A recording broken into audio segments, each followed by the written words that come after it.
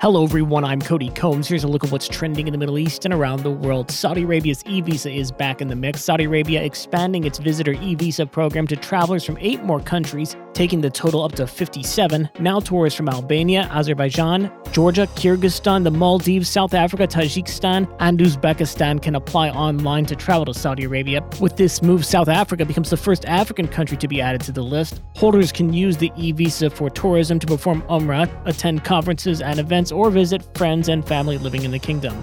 Iran is also trending. More than 3,000 American sailors and Marines arrived in the Middle East on Monday, the U.S. Navy announced, as Washington beefs up its presence in the Gulf amid rising tension with Iran. The Navy said the increased presence brings to the region additional aviation and naval assets, as well as more U.S. Marines sailors, providing additional flexibility and maritime capability for the U.S. Fifth Fleet. The deployment comes days after the Associated Press reported that Washington was considering putting armed personnel on commercial ships traveling through the Strait of Hormuz in unprecedented action aimed at stopping Iran from seizing and harassing civilian vessels.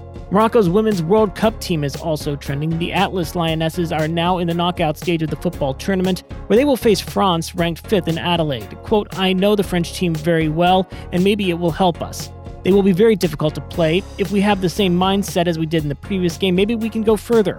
Our objective is not to stop now. This is a showcase for the women's game, for the Moroccans back home, and this is such a beautiful display that we're putting on here," said Morocco coach Reynold Pedros.